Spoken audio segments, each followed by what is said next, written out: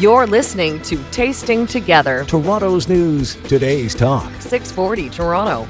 It's Saturday. It's 5 o'clock.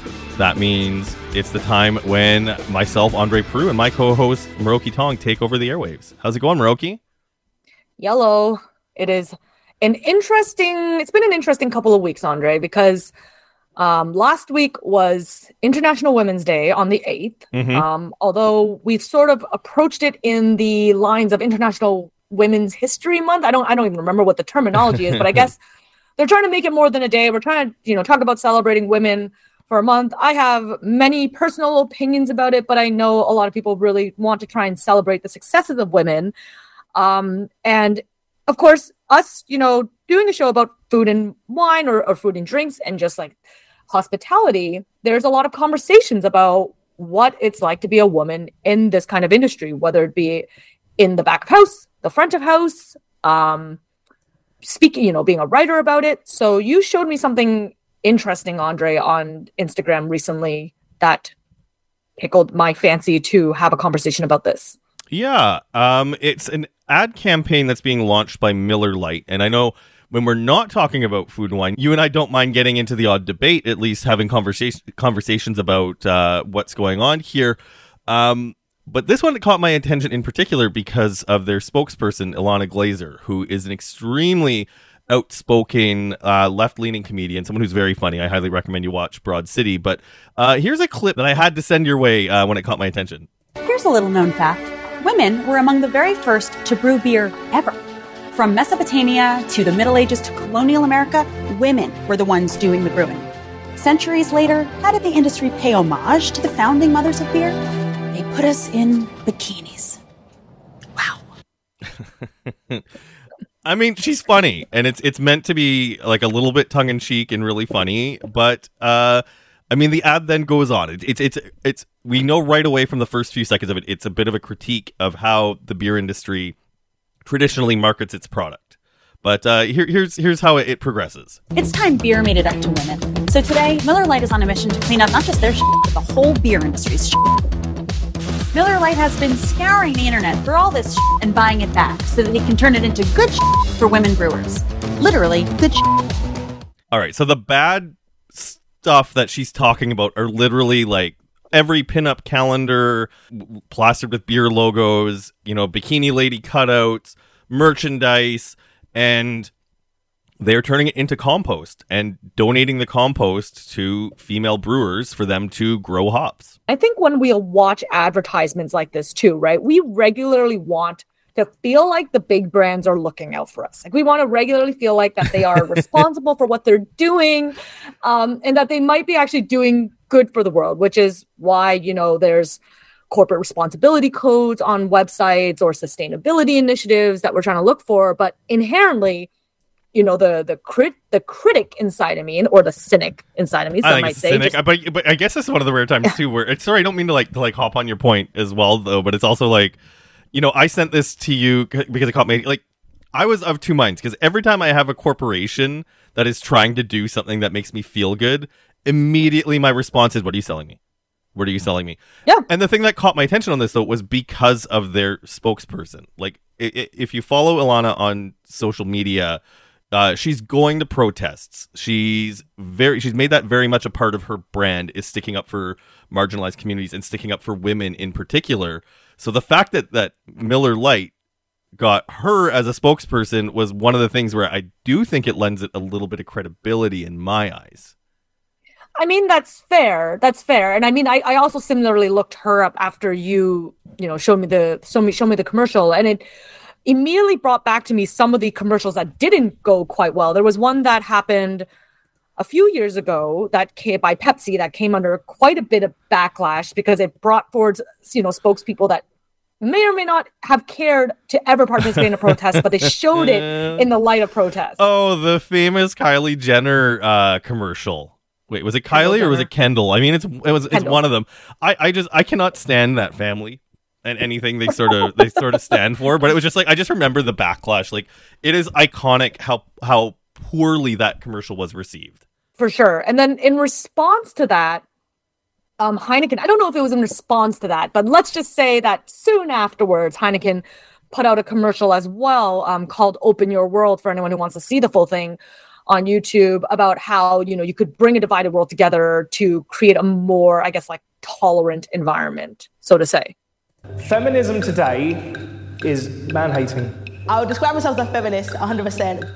So essentially what this commercial does is that it brings people from extremely disparate point of views, like in the one that you played in the clip, Andre, a man who says he's not a feminist versus a woman who says she is, and then a man who says he does not support trans people, putting them in the same room with a transgendered woman, and essentially showing them if they, if you put them in and they have a conversation, they will find more connection with each other than they think. And then it kind of closes the commercial with them enjoying a cold pint of Heineken beer and how they can actually be friends together. And this one, on one hand, met a lot of public acclaim, and then it also met similar criticism that basically said that this is, one, contrived, and two, it doesn't actually create the inclusive environment that we think that they're trying to sell. And what are your thoughts on that, Andre? Like I said, it's the immediate suspicion that I have at the beginning when companies are selling stuff to me, whether or not the messaging is a part of the culture of the corporation, like to preach a message of inclusivity. And I think in the Heineken example in particular, though, you have to be very, very careful when you're choosing people from points of view that are just straight up hateful, right? Like the example that they had were an anti-trans person, and the feminist, like the anti-feminist that they had was exactly that, an anti-feminist. And I mean, there was, I guess, a tiny silver lining, I think, in it where, it looks like the minds of some of these people were changed a little bit, being confronted with the thing that they said that they hate. But it's just like packaging it up. It does have a bit of an icky feel to it, and I don't mind being made to feel uncomfortable when I'm consuming media, but it just does feel a little disingenuous when it's wrapped up in a corporate bow, And that's sort of where and this is why I sent you the Miller Lite commercial at the beginning. Is it's just like, is this actually going to help change the fabric of the beer industry, or is this just a flash in the pan marketing ploy for Miller? I guess here's the one point I will give to Miller. Let's say if Miller is actually going out, spending their own dollars to research, find all these pieces of material, and buy it. That's them putting money where their mouth is, right? And that's not quite the same way as just, hiring a bunch of people, putting them in a room, not really doing the work after that. And as a follow-up point, I know Heineken very shortly afterwards actually had a second commercial that they ended up having to pull because it had racist intonation in it because the beers, I guess the slogan was lighter is better. And that kind of showcased that then you maybe were not putting in the work. If you're going to put a massive message out about inclusivity, then you would hope that you would have better marketing practices overall, right? That you would comb and look at your language with a fine-tooth comb. And clearly, once they benefited from that campaign, threw it out and came back with some more thoughtless campaigns. So in this Miller's case, I would give them a little bit of kudos for actually putting their money where their mouth is and buying and donating, buying the materials back and then donating the hops to women producers afterwards. And I would say that's, you can call it a small step, you can call it a big step, but at least that's some sort of step forward. I think that's the first time I've heard anyone say anything nice about a large brewer in quite some time. On that note, I know you and I guess more so me than you, have had many discussions about, what the best restaurants are in Toronto, about the Michelin Guide in particular. There's an article from the New York Times that is actually about Toronto and some of the best restaurants in Toronto. And it might not be the places that you think. So stick around after the break on Tasting Together, where we dive into the best eats in Toronto, but not the Michelin ones. You're listening to 640 Toronto. Welcome back to Tasting Together. Toronto's news, today's talk. 640 Toronto. Andre, you and I are always talking about where we should eat next, especially because Tasting Together airs at 5 p.m. So everyone's planning dinner time. And if not tonight, folks, if we don't give you the recommendation you're looking for, at least you have something for the next time, right? Definitely. And I know you and I've full on admitted that I definitely have some expensive tastes when it comes to dining. I don't mind dropping the cash at a Michelin star restaurant, not in Toronto, but in other countries. But I've also said that I think the best places in Toronto are not fine dining. I'm going to say that in air quotes. And I saw an article in the New York Times that featured Toronto-based writer Suresh Das, who is very well known in the city. He writes for the CBC and the Toronto Star. He also does quite a bit of posting on social media, so definitely look him up. But like his whole MO has been to find the off the beaten path places that most people wouldn't normally, maybe venture out to visit, or places that don't have the white tablecloth or any tablecloths or frankly tables a lot of the time. Mm-hmm. And he was describing in the most eloquent language about the Sri Lankan place that he went to, I believe in Scarborough, where, they poured fermented batter into a wok, and then the chef like gripped the pan and swirled it, and it turned into this hopper, like the Sri Lankan dish. It's a thin, lacy, bowl-shaped pancake, and that they have to be made to order because otherwise they deflate and they crumble. And Suresh has talked about bringing so many chefs there, and they would eat it and be like, this is the best thing I've eaten this year. And it's also so different than what you would have in the city. So yeah, the restaurant that was mentioned was the New Kalyani, which is a place I've never eaten at, but it is on the list because that menu sounds delicious. Mm-hmm. And I guess one of the things he mentioned is just that, you have to be willing to maybe travel to places like Scarborough or go to these strip malls where you find these little tiny restaurants, likely with signage that is not in English at all, or maybe has the tiniest little English subtitle, and just take a chance on it. And I think Suresh, I think you and I can both agree, is probably a consummate expert Definitely. when it comes to finding spots off the different paths. But I will admit, like, I've gone to Scarborough a lot. A lot of my friends and family are from there and live there, and I haven't stumbled upon this place myself. I find it difficult to figure out where to start when you're looking for places like this. When you go to smaller towns, all over Canada, and a lot of people have their favorite pubs or their favorite restaurants or this or that. I mean, they don't have the big shiny factor that, most of the restaurants in Toronto have, even places that maybe don't reach the standard of white tablecloth.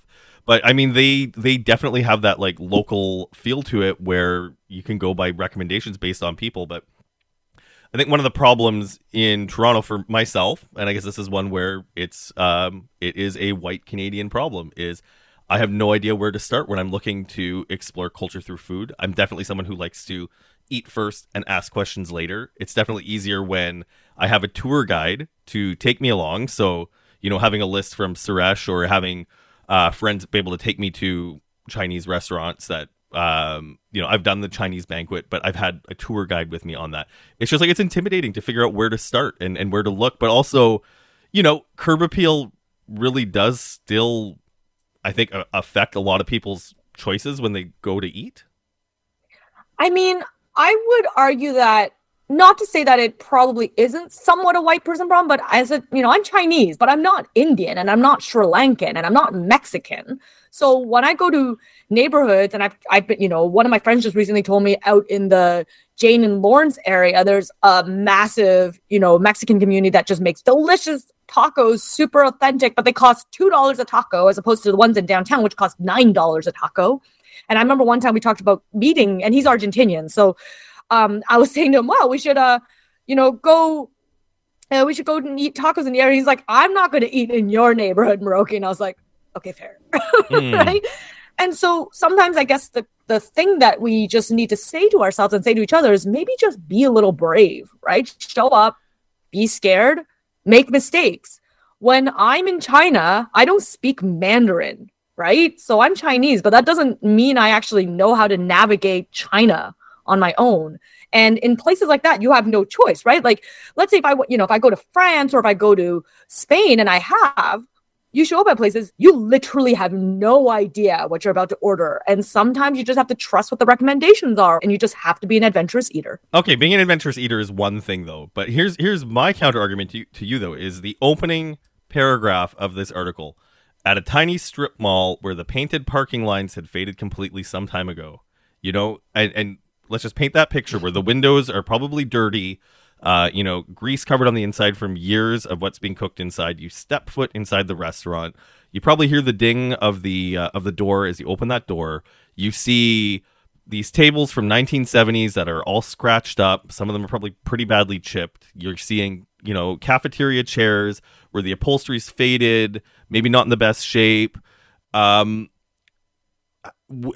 I mean, in an age, especially where like people are really concerned about health issues and whatnot too, is this something where we've maybe taken things too far? We need to be a little bit more risky in terms of what we do that. Or, I mean, are you eating at the place that I just recommended to you unless someone else recommended it to you? I grew up eating at places like this, so I'm really not the right person to ask. Well, no, you're exactly the right person to ask. Huh? You're exactly the right person to ask then. Because I want you to sell it to me. I want you to sell it to me. Make me less afraid of that. Yeah, so I mean, I think sometimes you do need the support of like a friend or a community, right? I grew up in those places because these were the places my parents took me to, the place my relatives took me to. I grew up in a small town. I grew up in a rural town outside of Kitchener-Waterloo. So, the dated old place that everyone knows is the best place is where we are. And maybe the argument should be spun is in a very technologically developed society where, we have all these reviews, we have all the Googles, and we don't really just go and explore, just listen to word of mouth anymore. We have to start trusting the word of mouth of people more often. So I actually, talking about small towns, and you brought this up, it actually triggered a thought in my brain. Some of the hidden gems, like when I say quote unquote hidden gems, like the secret neighborhood spots I've discovered in a lot of these towns is usually by necessity. So I have a memory of going up to Thunder Bay once. I had to go and do a performance there back when I was a theater actor. We arrived late. Nothing was open. There was one spot open. We had no choice but to go to this one spot. But my God, did they serve some really dang good food, including this thing they had called banana ketchup, which I found out years later actually is a Thai thing. But I would have never known if it wasn't by necessity. And I think that happens at a lot of small places I've gone to. I've gone to it because it's the only place open, or you don't know where to go, and you are walking up down the street, and that's it, right? And some of those days were before the days I had access to my little internet computer, my little phone computer to tell me, because when I traveled, maybe I didn't have good Wi-Fi. Maybe I didn't have Wi-Fi, and I just had to trust. And so maybe Suresh is doing God's work in some way, being able to take some of these restaurants that are only reliable through word of mouth and putting them on platforms for the greater public to experience in a technologically advanced era. I think you're probably right. And actually, you telling that story reminds me of an experience that I recently had in downtown Hamilton. And you talk about being a place out of necessity. I had a very busy day. I was checking out a couple breweries down here, and I needed lunch. I just needed lunch. And I walked up and down James Street. It was, I think, a Monday or Tuesday where a lot of places are closed. And I ate at a place called Great Red Peppers, which is a Szechuan restaurant.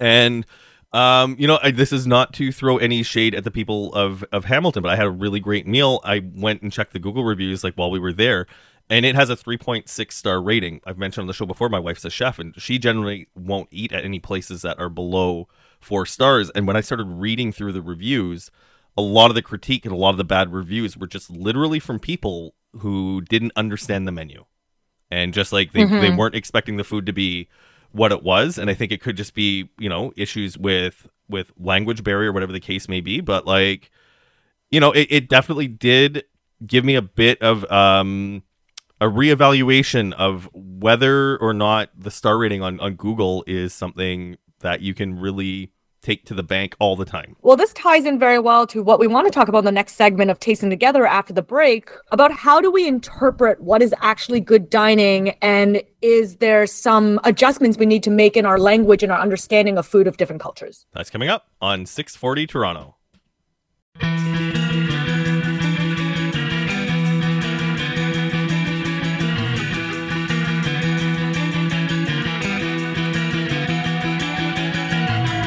This is Tasting Together. Toronto's news, today's talk. 640 Toronto.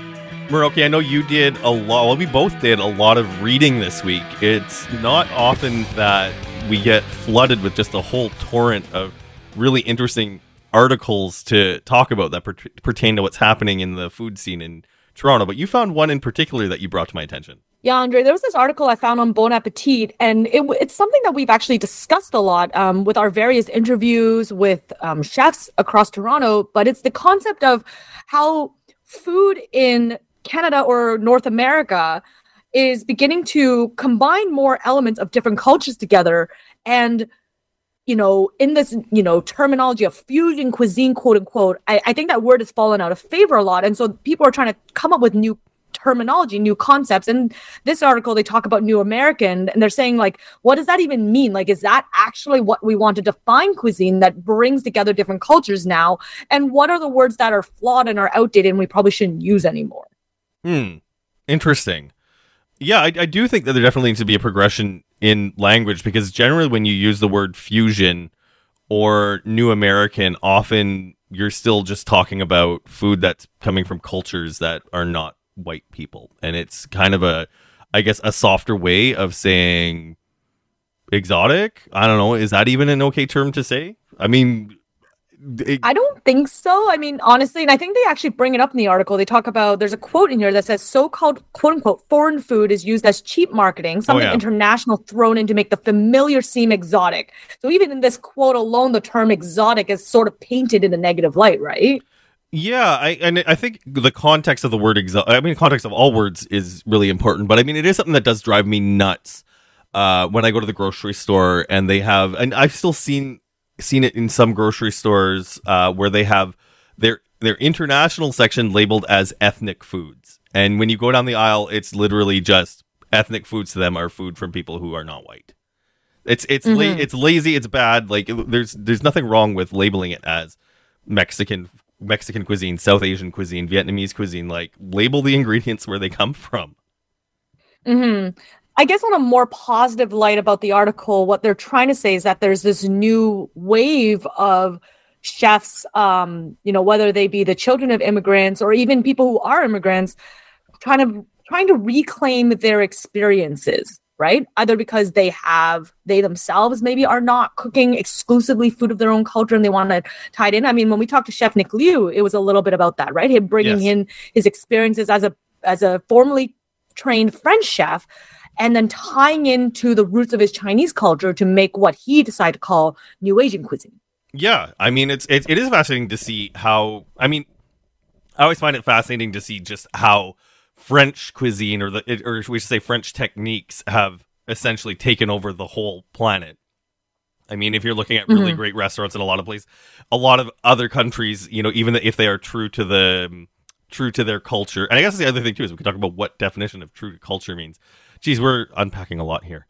But I mean, it's still like, French influence is on something, but are we just at the point where, fusion just doesn't exist? It's just food. And especially in places like North America where it is so culturally diverse, is it just inevitable that you're going to see multiple cultures on a menu or on a plate?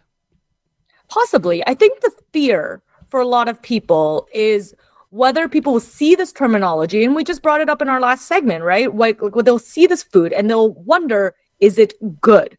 Yeah. Right. If that's why naming conventions is so important. So I think a lot about Chinese Canadian food, right? Okay. When you drive through every small town, you'll always see a place that says Chinese Canadian restaurant, where they'll probably say something like spring rolls and French fries, or egg rolls and French fries, or chop suey and French fries. And French fries. It's only fairly recently that I think Chinese people have started reclaiming what Chinese Canadian food means and the history around that, and have categorized it as its own unique brand of cuisine and style of cuisine that is different from Chinese food. So you're not saying now this is inauthentic Chinese food versus authentic Chinese food. It's that Chinese Canadian food was born out of a history of Chinese immigrants in Canada who had to learn how to cook and develop cuisine with extreme limitations, being immigrants in a country who didn't have citizenship in Canada. Right. Yeah. But it took a long time for us to reclaim that. So when people are beginning to make these new versions of, I'm going to use it for lack of a better term, quote unquote fusion cuisine. So like in this article, one of the restaurant, Bonnie's in Brooklyn, it talked about how it makes this new vision of Cantonese American food. So using salted duck egg custard on French toast, or char siu as a hash for brunch, or, as a rib for dinner. So what they're struggling is that they're making this, but what do you call it now? And what do you call it in a way that will attract people to your restaurant so that they are not turned off because of preconceived notions around the names. I mean, that was something I had to deal with in the last segment, the story I told about the Szechuan restaurant in downtown Hamilton. It's sort of like the opposite problem, though, where as far as I could tell, the food is quite authentic. It's not egg rolls and French fries on the menu of that particular restaurant. And I guess just one thing for you to revisit, it's something I've actually found particularly fascinating as well, too, because I know when I first moved to Toronto in 2007, it wasn't just dealing with Asian cuisines, but just cuisines in general. The word authentic was something that was becoming very, very important. And what you talked about with Chinese Canadian cuisine, there's a really great book by Anne Hui, who's a journalist with the Globe and Mail. She wrote a book called Chop Suey Nation, which really just tells that story about how the children and grandchildren of immigrants are now inheriting their parents' and grandparents' Canadian Chinese restaurants, reclaiming the cuisine. And what you're talking about, what's really exciting about in the Bon Appetit article is, are we now going to see that next level where it's not just people reclaiming it and being like, yes, this is Chinese cuisine that developed outside of China. It doesn't make it any less Chinese. It developed because of the circumstances. But now we're getting to the point where we're seeing these people who have taken ownership of these restaurants, taking ownership of the style of cuisine, and now elevating it by adding elements of other cultures, adding other techniques. Like, I wonder what the next incarnation of the chicken ball is going to be. Mm-hmm. Although you brought up a really interesting word that has come under a lot of fire, which is the term elevated. Because Joshna Maharaj, who's a chef activist and author of Take Back to Trade, she actually was quoted recently. I follow her on Instagram. She was watching a show called The Great Soul Food Cook-Off, and there was this quote from Chef Kwame Onwuachi, who was actually a competitor on Top Chef. He was saying that nothing needs to be elevated. The gold standard is already here. We just need to adjust our eyes to see it. And he was specifically talking about African and American food in that context. So it's the concept of, to be fair, do we need to put a white tablecloth on top of it all for it to be considered great food? But I think that's it, though, is the word elevate for me doesn't mean white tablecloth. As someone who's been on this show very often being critical of white tablecloth restaurants as being the peak and pinnacle of what is good, I do think you can talk about elevating things, right? If we take a look at Toronto and the food scene, if you take McDonald's next to Burger's Priest, I don't think that saying that Burger's Priest is an elevated hamburger compared to McDonald's is a bad way to use that word. And I think it's apt, just given the fact that Burger's Priest is a chain, and now a successful chain that prides itself on higher quality ingredients, freshness of ingredients versus, McDonald's, which is priding itself on speed and consistency regardless of the global chain, right?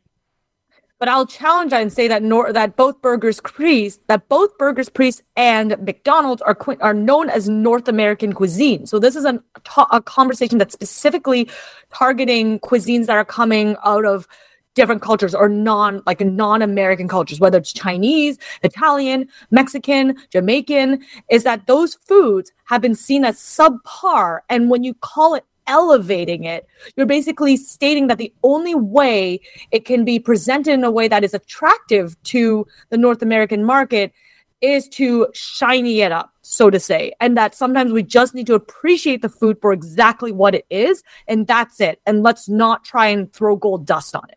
I wonder what someone like Trey Sanderson would have to say about this exact point. And maybe we should look into getting him back on the show, because it is something that he has talked about. Is he's really trying to add a more polished flair to the Caribbean cuisine that he's preparing.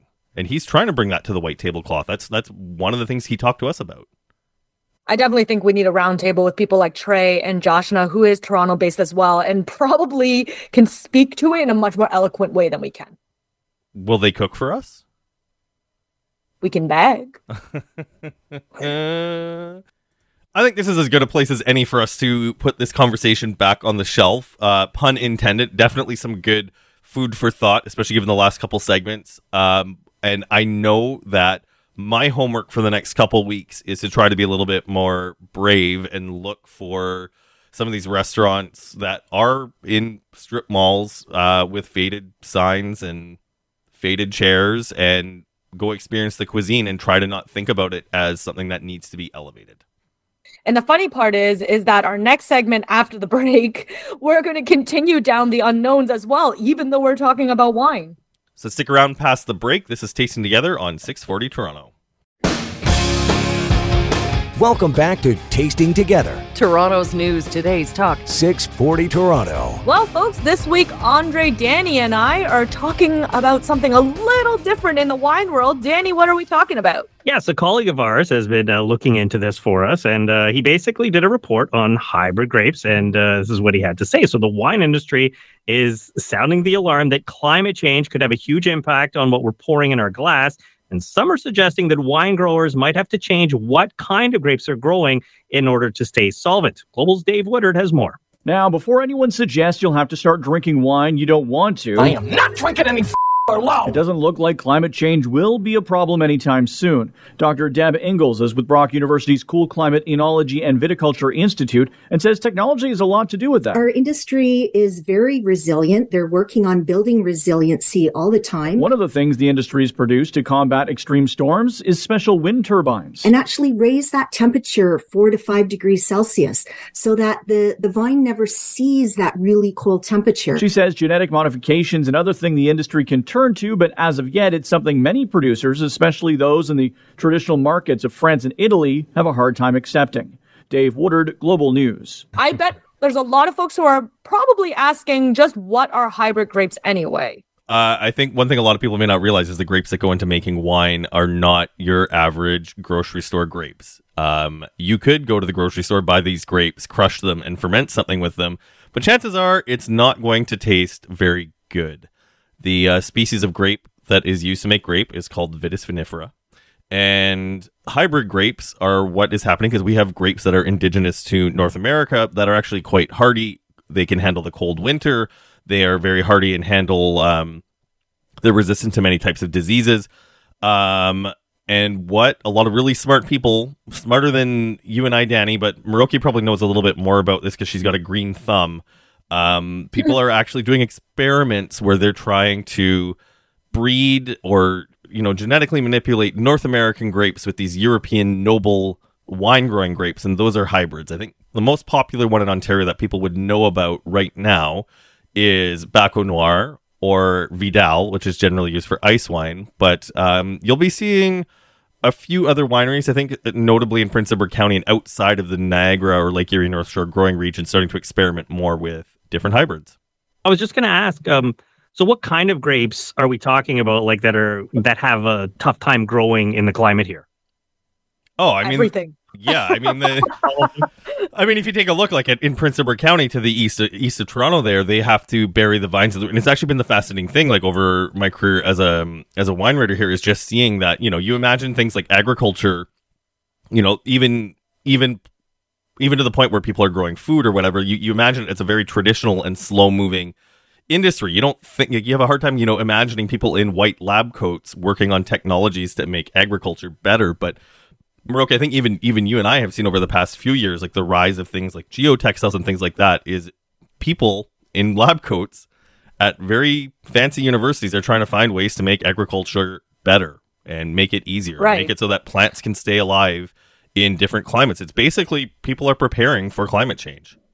Well, I mean, even if you drive along Niagara, it was mentioned in the interview, these wind turbines, you can see them, right? If you drive by, more well-known wineries like Stratus per se, you can actually see the giant wind turbines at work. They're actually trying to push hot air downward so that the vineyards stay warmer through the winter and they can weather the winters more. And I don't know if we've talked too much about how climate affects grape growing in Ontario, but, I think we've mentioned it several times on the show that, if the winters are harsh, the vines die and then you have no grapes. And there's a reason why in certain areas like Prince Edward County and the like, you don't see Cabernet Sauvignon being grown there at all. Like in Prince Edward County, you're essentially seeing Pinot Noir and Chardonnay as grapes that do handle a bit of a cooler climate, but even those are very susceptible to the winter. And there have been a lot of wineries, Prince Edward County, Niagara, or otherwise, that have seen their vineyards die year over year in the winter. And some of these hybrids that are being created, and I think it's I think the University of, I want to say Michigan has made a few. Minnesota's one that's done a few. Minnesota. Minnesota, definitely.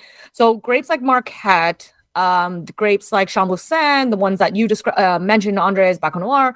But I know Marquette for sure. And they actually handle temperatures down to -40 in the winter. That's what the claim is, which obviously makes them pretty invincible to our winter weather. I don't think we've ever gotten that cold here. I don't think climate change is something that is really discussed too much in Ontario. Like, I don't know if it's as front of mind as it is in places like Burgundy or Champagne, where every year, like, I know, Danny, you've probably seen stories in the newsroom around April and May every year, for the past few years anyways, about how disastrous it is to grow grapes in France. Like, with a milder climate here, you know, Miroki, you're talking about grapes that can be grown in climates where it gets as cold as -40. You know, Ontario is one of the places that might actually benefit a little bit from climate change if we can get a little bit of a longer growing season. You know, you might eventually see something like Cabernet Sauvignon work its way out to Prince Edward County, maybe in our lifetimes. You know, that's what they've been doing in the wine marketing in Ontario. Did you know that? I've heard that from wineries a lot when I go visit. They'll be like, you know, we're benefiting from climate change. And I'm like, I don't really know if that's what you want to be telling me. Danny, you got any thoughts on this? I think it's really interesting. And I think it's pretty cool that we could possibly benefit from climate change. I mean, we already know from people we've spoken to in the past, like, you know, that our climate is supposed to be pretty similar to that of like the Champagne region. So if it does get warmer, you know, the Niagara region is usually a little bit cooler than it is here. So I don't think they're getting anywhere near -40, but it's definitely, I guess, not the worst thing for at least for the wine industry. I mean, good Lord, it's degrees warmer. Yeah. It's certainly like we're not advocating to accelerate climate change here on this show, but I mean, it's just one of the byproducts of what we're talking about. But it is something that, you know, the wine industry is really keeping front of mind. Maybe just bringing the conversation back to hybrids. If we're talking about the technology that lets grapes survive in the colder winters, one thing that we might see is, I think if you've been an Ontario wine drinker for a long time, you see that the industry isn't growing terribly quickly. I mean, the cost of real estate down in Niagara is very high. And if you take a look at our neighbors to the east in Quebec, they actually have a rapidly growing wine industry. And their industry is quite reliant on hybrids. And maybe we can ask some questions about whether or not our regulatory body, VQA, has been a little bit slow to respond to allow these grapes to be used in winemaking. And I think we could ask some questions why. I know from a personal standpoint, I haven't really mentioned it on this show, and I think, Miroki, you've been waiting for me to say this, is I am not reaching for hybrid made wines as my first choice for the most part. And I'm waiting to be proven wrong, but I generally don't believe that hybrid grapes are of the same quality as those noble French grapes that I was talking about at the beginning of this segment. Well, the only thing I'm going to say is I don't think I've had or tried too many hybrid grapes, but the only thing I want to say is, I mean, I guess the proof is in the pudding. How many Quebec wines, for example, are winning, you know, Canadian wine awards? Quite a few, and there's actually a few that have like cult followings as well, too, which I haven't had a chance to taste yet, but I'm looking forward to. So, Danny, I'm going to ensure that you don't try a hybrid grape wine until I put one in your hot little hand so that you don't get your opinion skewed by Andre's snobbery.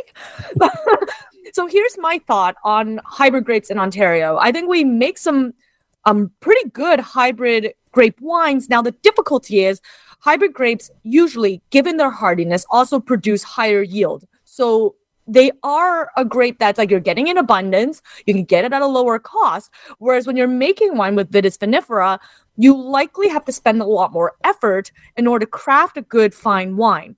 So, add on the top of the fact that the average consumer probably doesn't know what a hybrid grape is. I find that a lot of producers out there, feel free to prove me wrong at any given point. But from my experience, a lot of the hybrid grapes get, made into sort of the bottom shelf entry level, the cheapest bottle that they will put on the shelf so they can sell it quickly, which will generate cash flow for the company, and then focus their efforts on making their fine wine that they have to price at a higher price point. So now you have wine available at different price points for an audience that you might not have been able to do if you were only strictly constrained to working with Vitis vinifera. But as a result, you end up with hybrid wine made from hybrid grapes with a bad name. And I think that's actually an argument that we could even have said about the Ontario wine industry years ago when we were making, when there was a lot of bottom shelf Ontario wine being put on the shelves, and we did not realize that we had a fine wine industry in our hands. That's an interesting theory, and it's definitely something I will take some time to look into, but not something I can do in the last 20 seconds of the show. It's okay. This will be the part 1 of our long ongoing through line argument of Miroki trying to convince everyone to love wine made from hybrid grapes. This is definitely not going to be the last time we'll be talking about this. Danny, thank you so much for bringing the report to our attention. Absolutely. That's been Tasting Together. Make sure you tune in next week at 5 o'clock on 640 Toronto. Miroki, what are we going to talk about? Wine. Probably. Have a good night.